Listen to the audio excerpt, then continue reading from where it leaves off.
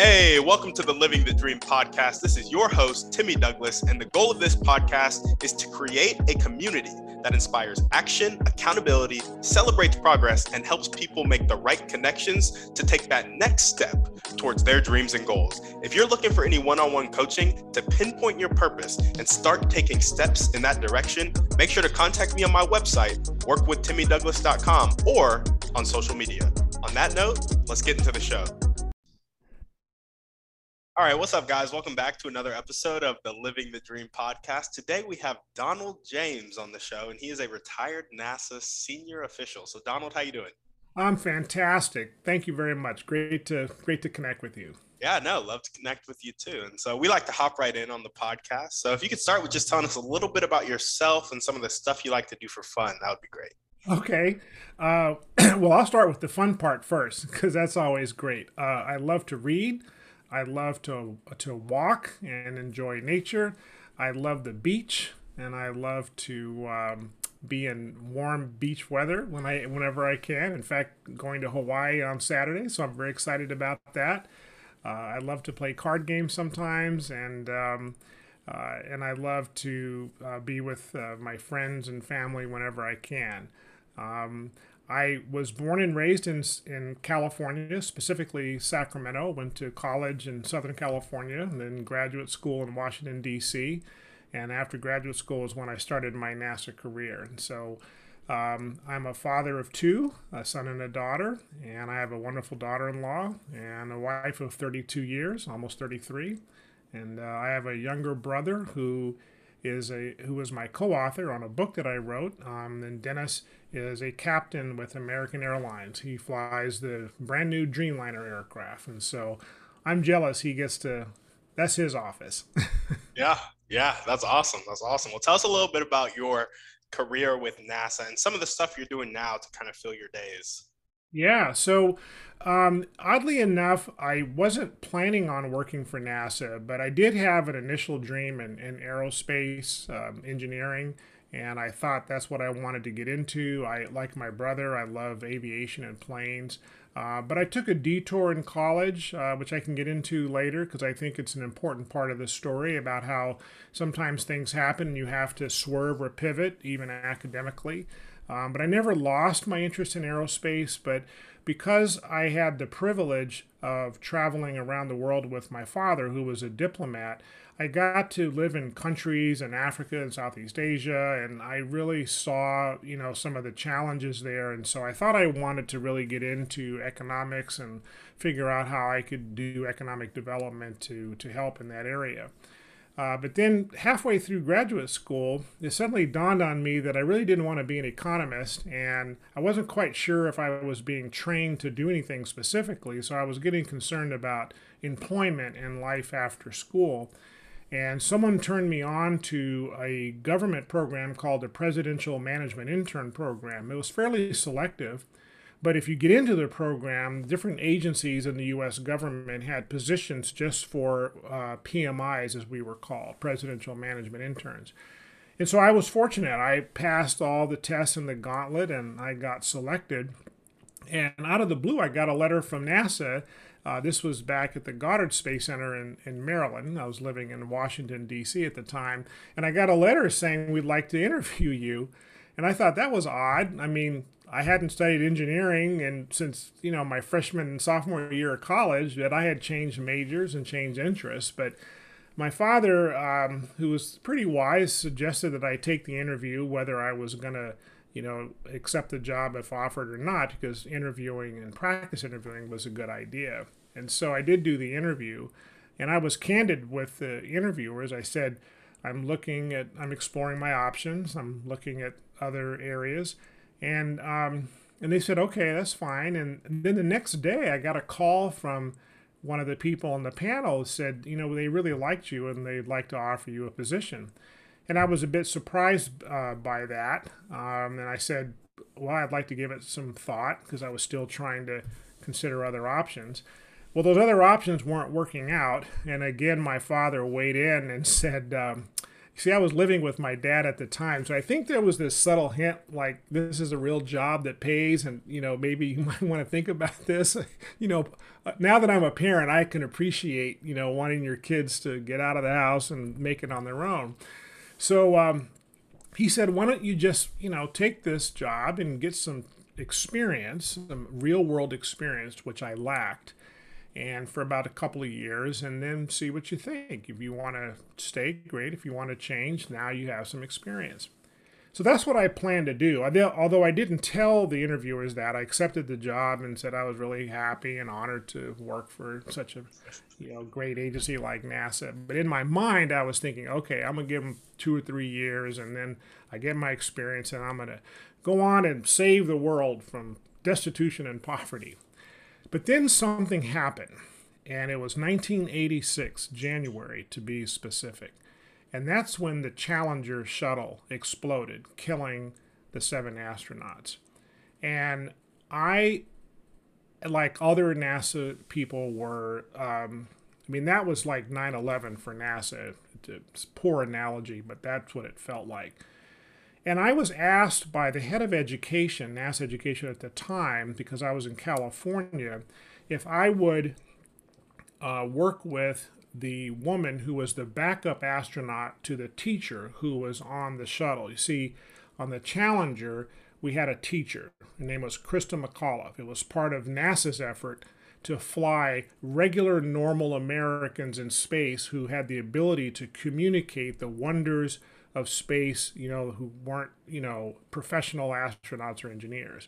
And Christa was a school teacher. NASA really values students and education. And so they were going to fly this teacher. And then after that, it was going to be a journalist and an artist. And so they had this whole plan. So the teacher was the first to go up, but sadly, the orbiter exploded on launch.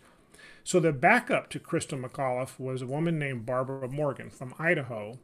And Barbara lived in California, and so they asked me if I would take Barbara to different parts of the state to talk to students and teachers, because by now the country was really reeling from this accident, and there was a hunger to connect with NASA. This is how NASA was going to connect.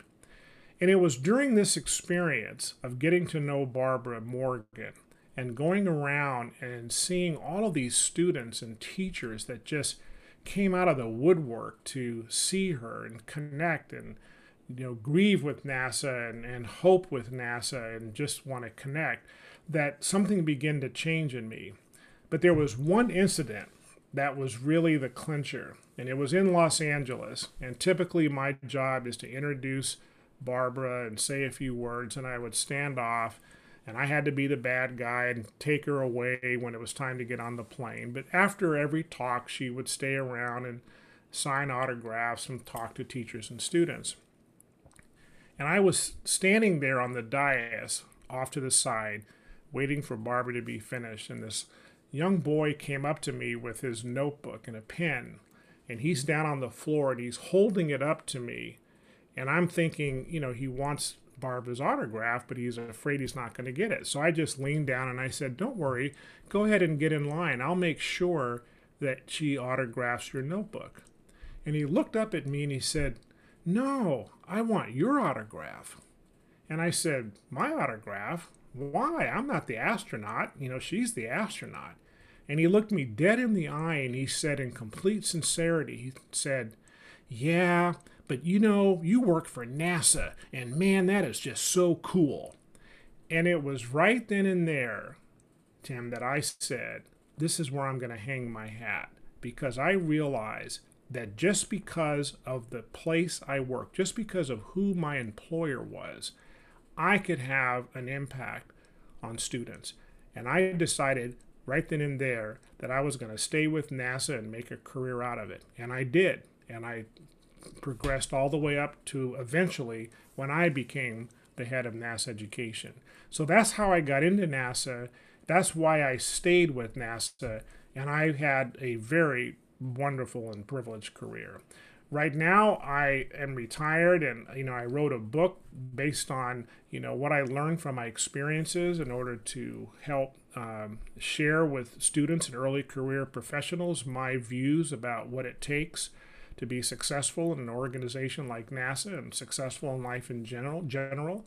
The book was based on things I learned from my mother about having great manners. We can talk about that, I hope. Things I learned on the job at NASA and all the training that I had. And so that's what I did after I retired, and it's been a wonderful ride ever since.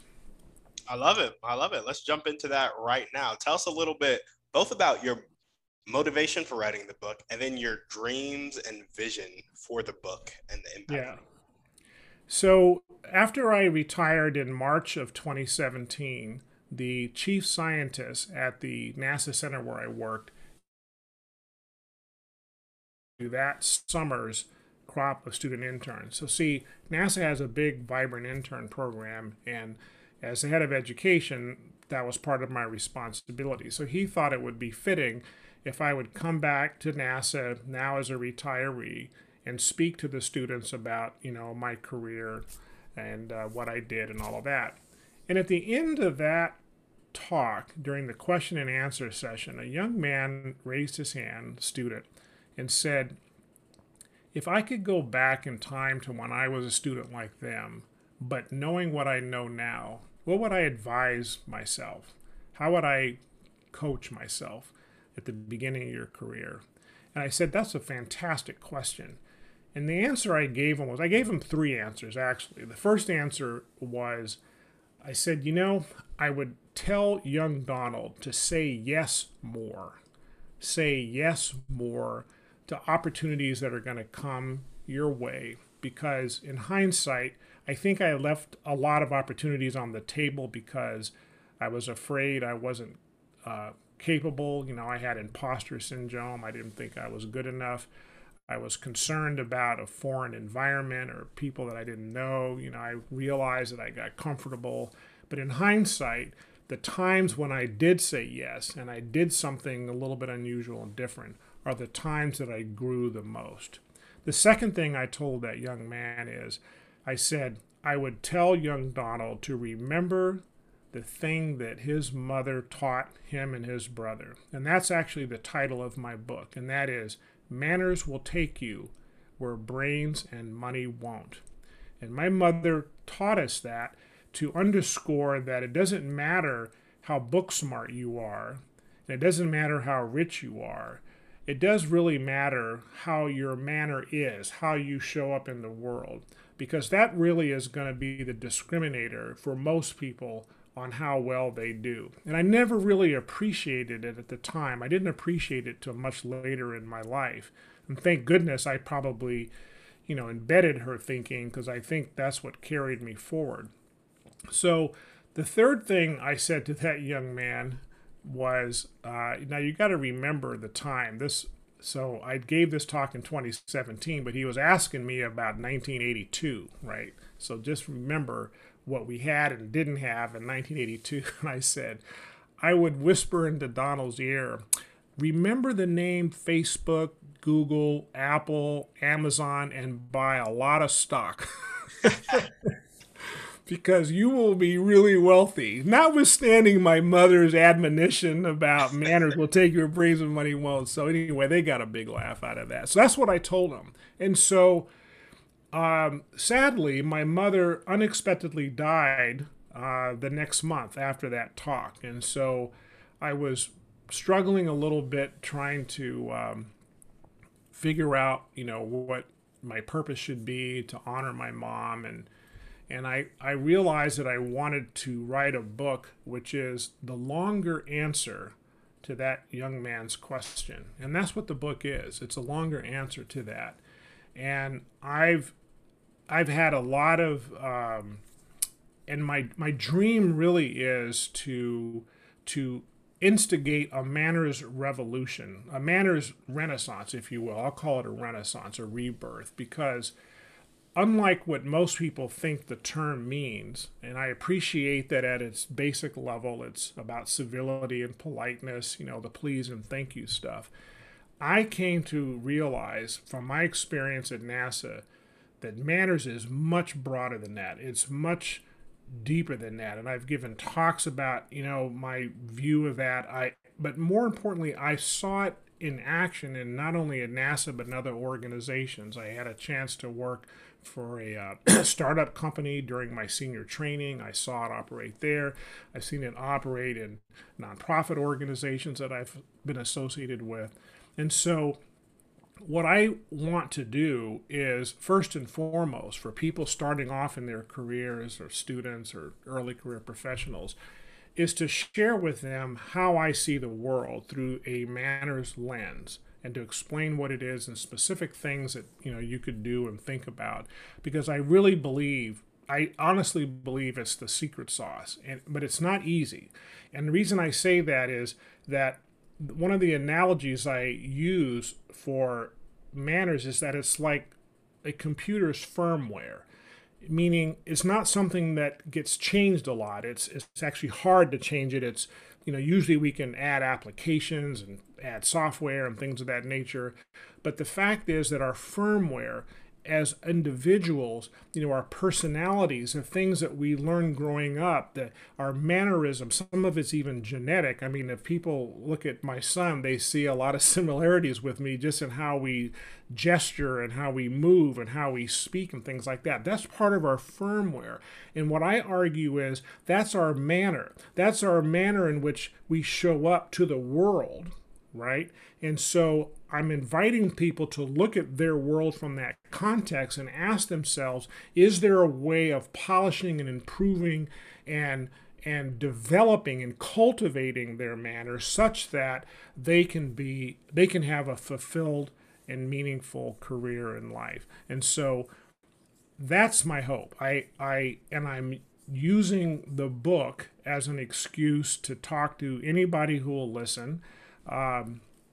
I don't consider myself a writer, although I may write other books. I consider myself an author, and so this is not what I do for a living. I mean, I've already had a great living, and I've got a great retirement, and I'm enjoying lots of things. But this is special because, and I didn't write the book. I started it in 2018, and I finished it. It was published February 2nd of this year, 2021. And I didn't write the book in response to, in the last several years, what seems like a breakdown in civility in our society, particularly political. That wasn't what motivated me, although I was very well aware of it in the whole evolution of the book. It was really deeper than that. It was about how people, relate to themselves, how they relate to their environment and their community, and how they think about their connections with people. And so if I can impact the civility problem, then great. I would love to see that happen because I'm deeply concerned about it. But that wasn't the initial motivation. So that's why I wrote the book, and that's what I hope to accomplish with the book, a manners renaissance. Yeah, I love that. And I love the emphasis on manners, not just being the politeness, it's being the manner in which you show up every day in so many various aspects.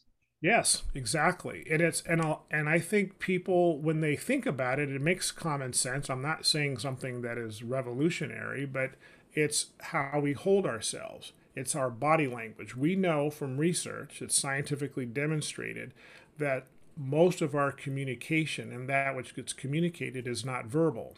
And that which is verbal is often governed by the tone of our voice and how we articulate things. It has very little to do with the actual words that we use. So you can use certain words and said differently can convey a different meaning. And then you have different cultures, and you have different parts of the country. You have gender, you have religions, you have a lot of things which influence people's behavior and where they're coming from, right? I know you have probably met people and talked to people and thought, they just don't seem that authentic to me. There's something about them that just feels phony, and maybe that it's for a reason that they think is a good reason. The example that I give is I was on a business trip once, and the gentleman who came to the door of the hotel to help me with my bags was just over the top polite and effusive, and he, and yes sir, and thank you for coming, and hoping you're having a wonderful day, and he went on and on and on like this. And when I got to the desk to check in, and I gave him his tip for helping with my bags, I just had this thought in my head: I bet he's not like that at home. So what I felt was I was getting an act, and the act is called Be Real Nice and Polite and Manners Act for the customer, in order to do my job, because he was probably trained that way.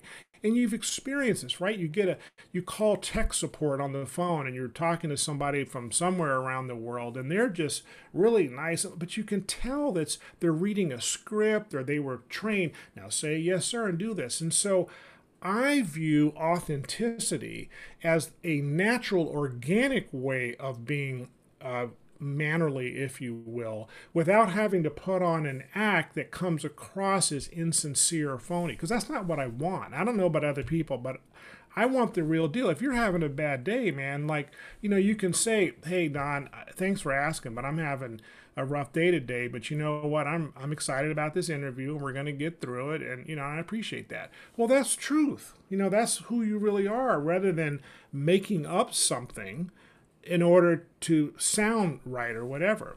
It's like thank you notes. My mother, who was, as I mentioned, influenced me greatly, was real particular about handwritten thank you notes. She drilled that into my brother and me the whole time. But the thing I notice is sometimes I'll get a note and it feels like, some kid's mom made him do it, or the mom wrote the note, or the dad said you have to do this, and it didn't feel like it was coming from the kid's heart. And whether I can read the handwriting or not is irrelevant. The question is this something that the kid's really grateful for? In fact, if someone doesn't particularly like something I did or gave them, I'd rather them not acknowledge me for it, because I don't want them to do the ritual called I'm going to do a thank you note. I want to be deserving of their thanks. I want to be worthy of their gratitude. I don't want me to feel that I was worthy of their gratitude when it really wasn't the case. You know what I'm saying? Yeah. So yeah, I love that. Yeah. I'm a really big fan of authenticity. And I guess my question to you is, and then I want to jump into the detour that you took in college. Yeah. But my question to you on the authenticity piece is, what would you say to the person that is putting on the act because they're running from themselves and who they really think they are? So they think their authentic self is just so ugly and despicable. They don't want to show it to somebody. Yeah. And so they're running from themselves by putting on that act. Yeah. So for me, I think it depends on the trust that I have with the person that I'm speaking with.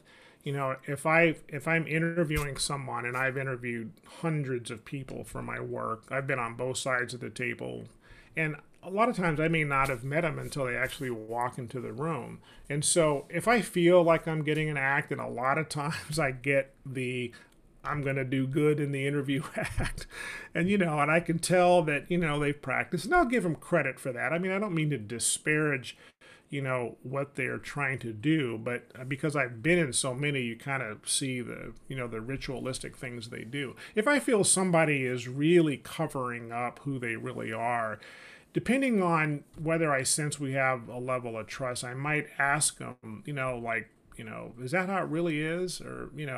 Or is there anything else going on that you want to tell me about? But it's delicate, because if you don't have a trust relationship, then I haven't earned the right for the other person to lower their shields with me in order to connect. But it's something that I might have a red flag. And I've actually recommended people not be hired because of those red flags, even though had I taken the opportunity or risk to probe a little bit, I might have discovered that, maybe the person's, best friend just died, and, they're trying to pretend that it's not an issue when it really is an issue. What I would really love is if that happened to somebody, and they come in the interview and just look me in the eye and say, because I'll say, hi, how are you? And they'll say, the truth is, I'm sad today because I just lost a best friend, and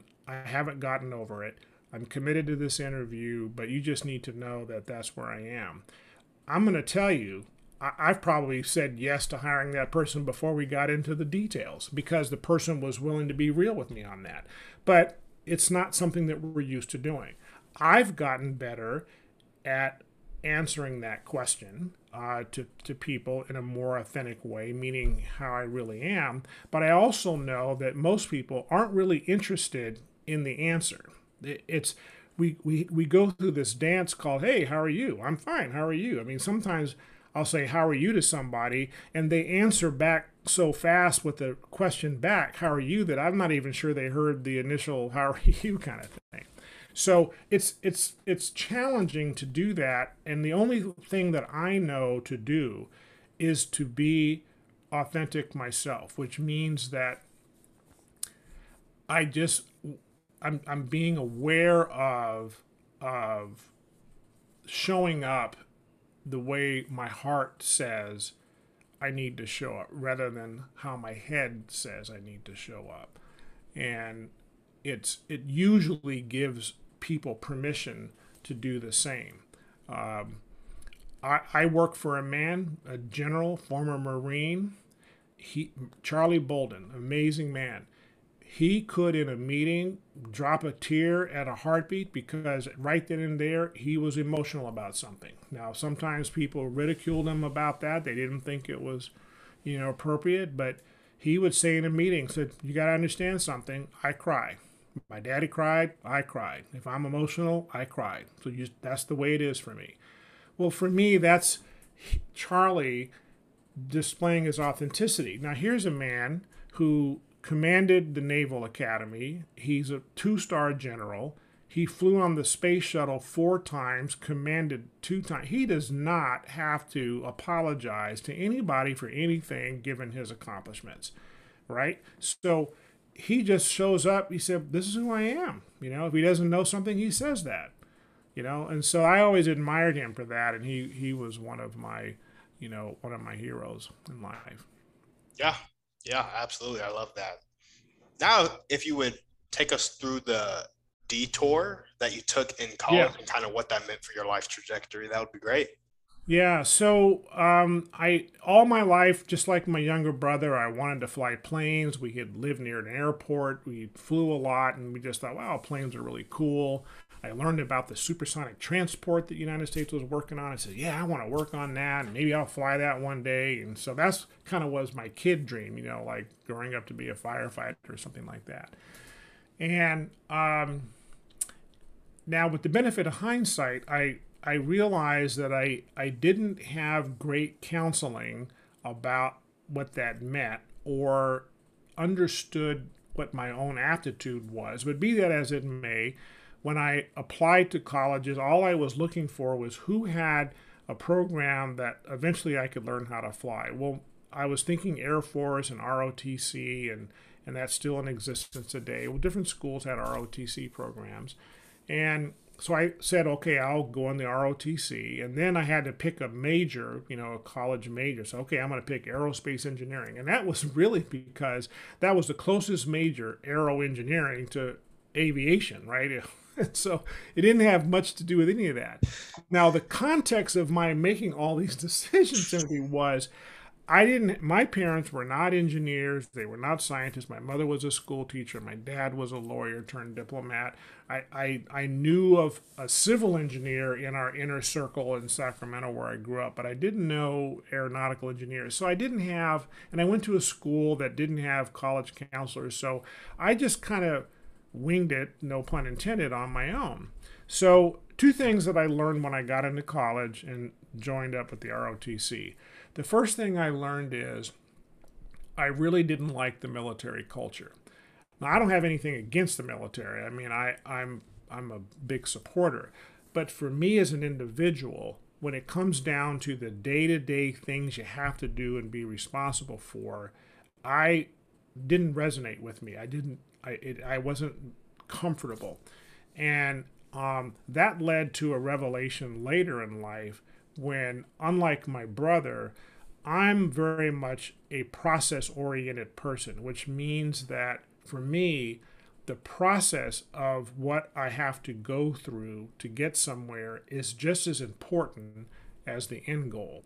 My brother, on the other hand, he doesn't particularly care. I'll give you two examples. He decided, he was a journalism major. He went into officer candidate school and decided to fly in the Marines. You don't get any more hardcore military culture than the Marines. And I visited him at Marine bases where he was stationed, and they had big nasty drill sergeants that you were scared of, and they made you eat snakes and go out in the cold. And the James brothers, we don't like the cold, so that I feel you. I don't like the cold. He didn't like the cold, but he was willing to endure all that because all he saw in his head was a cockpit, and he said, whatever it takes, I'm gonna get in that cockpit. I, on the other hand, learned that the steps I had to take, whatever it is, if I didn't like those steps or I didn't enjoy it, I tended to quit. And I did. And I also found that with the aero engineering, although the engineering was interesting, you got to understand the time when I was in college. So this was 1975 through 1979. That was after the Apollo program, and the whole U.S. investment in aerospace was kind of declining. It wasn't like it is now with this emphasis on STEM and people should get an engineering and scientist. It wasn't like that at all. And I remember having professors in some of my classes tell us, well, good luck finding work after you graduate. It's not very exciting. I mean, professors actually say this, and in hindsight, I'm like, I don't think they should have said that. But I was gullible, and I started seeing the writing on the wall, like, wow, maybe this really isn't cool. So I was feeling, and then I found that in the classes, the students weren't no one wanted to get into study groups, and I like study groups. I like working with other people on projects, and there seemed to be these factions, and so there was a lot of things that were frustrating. And so that was a real cathartic moment for me between the ROTC and not really liking the military culture that I was exposed to and the engineering world that I felt was a kind of a dead end, that I really took a deep step back and revisited, what my calling was. And so I switched. And what I switched to was something that I felt I was more interested in and more connected to, and that was the international world. Because by then, I had lived in West Africa and East Africa and Southeast Asia, and it was sort of in my blood, if you will, different cultures and environments. I learned to speak different languages. I kind of understood the development problem of different countries from a macro level, not a detail level, and I wanted to work on that. So that's what I switched to. But I never really lost my interest in aerospace. I want to make that really clear. It was always there, but it's sort of like, you always love your first love, but you kind of move on. Because when I finally got into NASA, now I'm not, trained as an engineer or in aerospace. I still knew enough to be dangerous, and I still had a passion for it. But now I was in the position to communicate about it and advocate for it and do other things, not as a practicing engineer. So that's why I pivoted. And so to me, the takeaway from that and what I would suggest to people is, first of all, if you're thinking about a career or a discipline to study, let's say you're in high school going on to college, really ask a lot of questions and try to do internships and talk to people who are practicing engineers. I mean, I didn't know what an engineer did. I mean, I grew up thinking engineers sat on trains, right? I didn't know what an engineer did. And so I didn't know a lot, and I didn't feel that I was exposed in a way that I should be exposed. So I invite students to really expose themselves as much as possible to the disciplines that they're considering. And just because a discipline sounds cool now, you got to appreciate that by the time you're finished with college or well into your career, there's going to be 20 or 100 new disciplines that weren't invented yet. I can assure you that when I went to college, there are a lot of things that are true now that weren't true then. Remember, there was no Google, there was no Apple, there was no Amazon,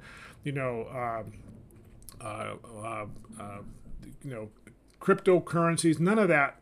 I mean, somebody might have been thinking about those things, but that wasn't in our lexicon. That wasn't in our world. I was using slide rules. Do you even know what a slide rule is? I mean, I was using slide rules to do calculations. That's how we did calculations. And then the big scandal was, Texas Instrument creates a calculator, and the question is, well, can you use a calculator on the test? And there were debates about, no, that's cheating. Well, no, it's not about the final answer. It's about showing how you did your work and all that stuff. And there was these huge battles about calculators in the classrooms, right? So I went through this change, but I went through it at a time when a lot of things that we're seeing now, information technology and all of that, it just didn't exist, right? It wasn't there. So I say, prepare yourself well, your foundational capabilities and skills, including your manner skills, but also your technical skills. Have a foundation. And I have opinions about what that is, but other people have their views too. Because the world's going to change, right? We're going to have new things. We're into artificial intelligence and things that are really creepy and really scary. And so it might be wise to understand that, because there'll be specific disciplines, related to that. Instead of saying, okay, I want to, do this thing, and then find out that thing has been superseded by other things. The only exception I can think of, Tim, are like certain professions, like the medical profession and legal profession and dentistry and things of that nature. I mean, they change from the technological standpoint, right? The technology changes a lot, but they don't really. They're still going to be doctors. You're going to have doctors. Yeah. Absolutely. Absolutely. No, I completely agree. And so I guess our next question for you is, if there are one or two people you can meet right now that would help you take the next step towards that manners renaissance, who would that person be, and how would they do it? It can be a type of person or a specific person. Oh, I've had this. You gave me a softball. I've been trying to get to Oprah and Barack ever since I wrote the book, and can't. I can't even find the gatekeepers. Do you know anybody that knows those people? Yes, obviously Barack, because I work for the man that worked for him. And, even though I never sat down with the president, I came in contact a couple of times, but it was 1,000 other people. But, he's got, my brother's keeper happening. I would love to get into that circle and suggest that this is a piece of work that could be valuable. The closest I'm hoping I got to that is that who wrote the foreword to my book is my local congressman, who actually ran for president. A long shot, but he did, and he's got a little bit of a national platform. And so he did me the favor by sending a couple of signed books to the current president's wife, who is an educator. And I was kind of hoping secretly that she would actually get it and say, wow, this is good stuff. And, I'll nudge old Joe to say, you got to put in a few good words about this.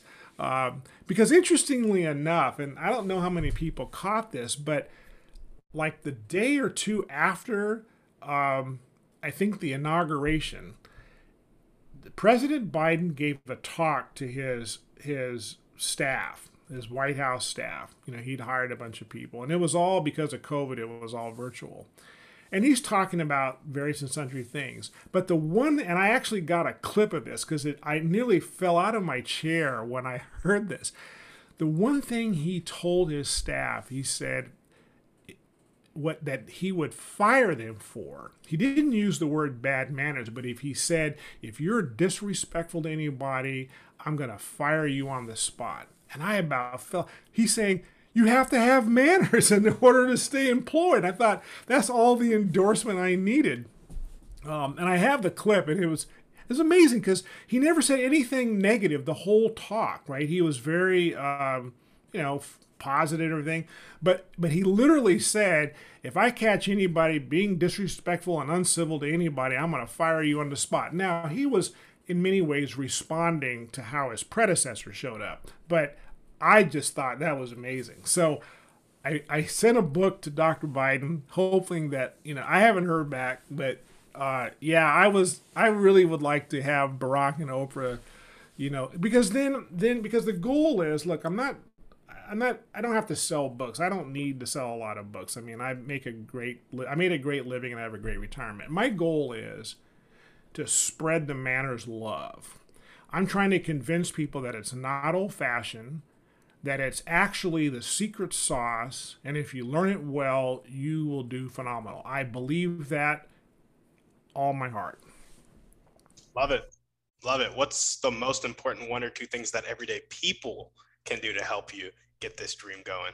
If they like the book or they like the message, spread it. Tell people about it. I mean, Amazon, it's under $5 now on Amazon. And let's see, November 23rd, the audio book comes out. I was fortunate enough to be allowed to do an audio version from the company that bought the rights to the book. So I did the narration. And so you can get it as an ebook, a paperback, and on November 23rd as an audiobook. And, so what I ask people to do is that, don't just agree with me because, you might like me or think it's great. Read it, and if it resonates with you, if there's something that resonates, then share it. Tell people about it. The only caution is, this happened to a friend of mine from NASA, a guy that I work with. He made the mistake of sending all three of his children a copy of the book and forgot to remind them that I was the one who was the author, because I know all of his kids. And all three of them called him up. Dad, what are you doing sending me a book on manners? Are you saying I don't have good manners? What are you trying to tell me? And they just went off on the guy. And he said, no. Didn't you see who the author is? It's Donald. It's my friend Donald. In fact, we were roommates, for a while. And so they go, oh, I didn't notice that. So I say, so be careful when you share the book, because people might infer from that you think they have bad manners and could use this. I tell that to parents all the time. I mean, I'm of a certain generation where, we have our opinions and, we think that the other people need good manners. And I don't believe that at all. I mean, I wrote this book for myself just as much as for anybody else. But I say, be careful when you share the book. Say, hey, I read this book. I got a lot out of it. And you might too. See what you think. That's kind of what I suggest. So spread the love. Tell people about it. Absolutely. I love it. Well, awesome. Now we're going to jump into our Thriving Three. Okay. Just start by telling us what your favorite book, movie, or podcast is. Pick one. Well, that's easy. The favorite podcast is the one I'm on right now. I mean, I'm excited. I mean that sincerely. I mean, it's been it's such a joy to speak about something that I care a lot about, to speak to somebody that seems to be, and I think I'm a quick read on people. I mean, after many years, I pick up things that pretty quickly. And I can tell you're a pretty sharp person, and you have a lot of courage just even doing this, and you have, your own mission with respect to this podcast, and I have a lot of respect for that. So I applaud you for doing that. My favorite movie is probably The Matrix. I still love The Matrix. I love a lot of movies. I mean, I watch all the James Bond movies. I grew up on James Bond. But in terms of make you think movies, I like make you think movies. I like movies that when I get to the end of it, I'm like, whoa, wait, hold up. What was that? I gotta watch that again. I think I missed something. Oh, yeah. And so I find The Matrix is one of that. I'll never forget the first time I watched it. Sort of like, you ever had like a first time experience of anything and then you realize later in life that was really a pivotal moment in your life? Well, that was true for me. I mean, I remember where I was. I remember who I was. And, I think I was having the movie night with the guide and said, have you ever seen The Matrix? And I go, no. And he goes, you haven't seen The Matrix? They were kind of like that. And I said, well, yeah, you should watch The Matrix. So I watched The Matrix, and within the first 5 minutes, I'm like, whoa, what is this? And so I just thought it was a great metaphor for a lot of things, and and it still kind of unfolds for me. And then, boy, a favorite book is hard to. I mean, I have many favorites. I like Jon Kabat-Zinn's "Wherever You Go, There You Are." I identify with Buddhism quite a bit, and he's an interesting Buddhist thinker out of Massachusetts, and does a lot of meditative work and contemplative work. So I've always resonated with that book. I think I've read it a couple of times. I'm trying to think of the last one I read that really moved me. I mean, I read, former President Obama's book, and, I thought that was interesting to read. It was a really insight into it. I mean, I don't know that I'll reread that, but I have to give that one a little bit more thought if I think if it's a favorite book. I tend to have a long to-read list, and I don't get to all of them as quickly as I'd like. But Zen's book, really lands well. I used to enjoy on the fiction side, the John Grisham novels, The Firm and things like that. But in terms of really, life impacting books, I used to be into a lot of science fiction. I haven't visited science fiction in quite a while. Arthur Clarke and Robert Heinlein, people like that. So I don't know. That's let me spend some more time on that, and I might have a better answer for you. Yeah, for sure. Awesome. What's one way you like to take care of yourself? Drink water for one thing. I tend to talk a lot. I like to take long walks. That's when I meditate. I either read the book, audio book, or I just walk and, commune with nature and let my thoughts put my brain in neutral and just let it run. Pick up trash on the way to do my part for the planet. That's one of my favorite ways of taking care of myself.